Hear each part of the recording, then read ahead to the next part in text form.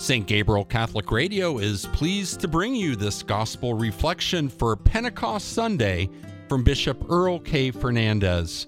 The gospel reading is from the Gospel of John, chapter 20, verses 19 through 23. My dear brothers and sisters in Christ, today we conclude the Easter season with the great feast of Pentecost. Some people refer to Pentecost as the birthday of the church. The Holy Spirit descended like tongues of fire upon the apostles who were gathered in prayer with the Blessed Virgin Mary. They who had been cowards, who had abandoned Jesus during his time of temptation, were transformed by the power of the Spirit. And they began to preach the good news of salvation, and everyone, even those speaking different languages, heard them and understood them. If in the book of Genesis, at the story of the Tower of Babel, the world was thrown into confusion and could no longer communicate one to another, now we see the undoing of that event with the event of Pentecost. The Holy Spirit unites and harmonizes all the nations of the world so that they can understand that God has come to save them. And the apostles, transformed by the Spirit, went out to all the nations and began to preach this good news of salvation. Simon Peter, who had denied Jesus 3 times, now on Pentecost Sunday would boldly proclaim Jesus Christ crucified and risen, and 3,000 people that very day would be converted.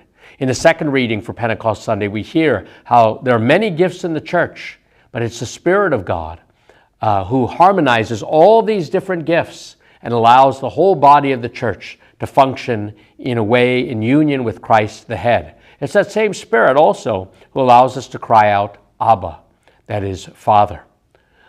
The gospel for Pentecost Sunday is taken from John's gospel. In John's gospel, the Pentecost event actually takes place on the evening of the resurrection. The disciples are trapped behind closed doors in fear. Why were they in fear? Well, they had abandoned Jesus. They had denied Jesus. They must have been racked not only with fear of the Jews, as the scripture says, but also guilt. How could they have failed? Jesus, the risen Lord, passes through the doors. And the first thing he says to them is not, "You cowards, where were you? How could you? I condemn you." The very first thing he says to them is, "Peace be with you." And then he says peace a second time, and he breathes on them and says, "Receive the Holy Spirit." This should make us think of the book of Genesis, when the Spirit of God, the Ruach, was hovering over the waters at the dawn of creation. It should make us think of the book of Genesis again, when God breathed the breath of life into Adam and made him a living being. If the Spirit of God was present at the first creation, so God is now bringing about the new creation. And with Pentecost, we have something new happening in the life of the disciples and the life of the church.